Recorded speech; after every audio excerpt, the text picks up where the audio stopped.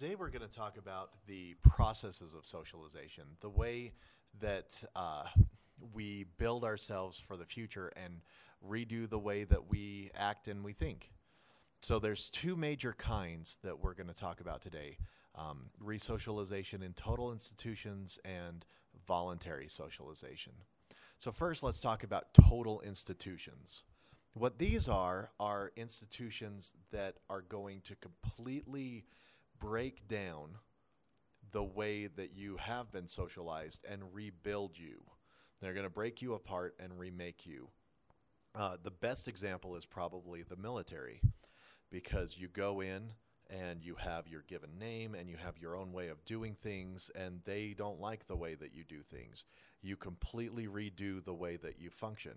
For everything from how you wear your hair, to how you dress, to how you carry yourself, to how you make your bed, how you store your stuff.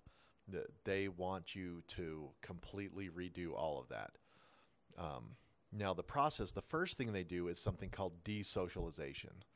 You show up the first day, drill sergeant starts yelling at you, calling you names, calling you just your last name or your title or maggot or whatever they're going to do. They teach you how to hold your hands. They teach you how to tie your shoes. They teach you how to make your bed, how to sleep in your bunk. So they start by removing everything that is you. That process is called desocialization. They remove the way you were socialized. And then they do what's called resocialization. So they start over from scratch, building you up as a new person, with new skills and new abilities and worrying about different things. And this is what makes them a total institution. They take you down, build you back up so that you're different.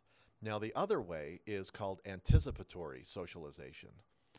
And, anticipatory means you're going to anticipate it. You're going to think ahead towards it. So when you were coming to high school, you probably started thinking of all the clubs and teams you could do. Maybe you thought of some of the high school movies that you've seen, and you wondered if we'd break into song in the hall like High School Musical, and we don't, and it kind of makes me sad.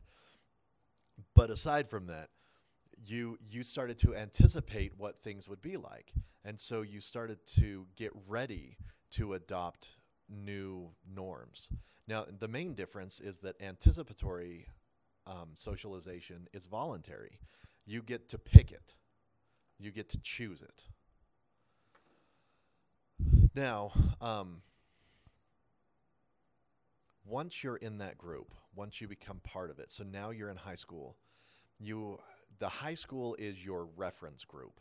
This is the norms and the values that you've adopted, that you're like, this is the way that people act in our society. When you go off to college, you'll see that some of those aren't the same ones held by college students. There's different things that they do, and that will become your new reference group. Your reference group is the group that teaches you the norms and values and things that you draw from. Okay, so that's it.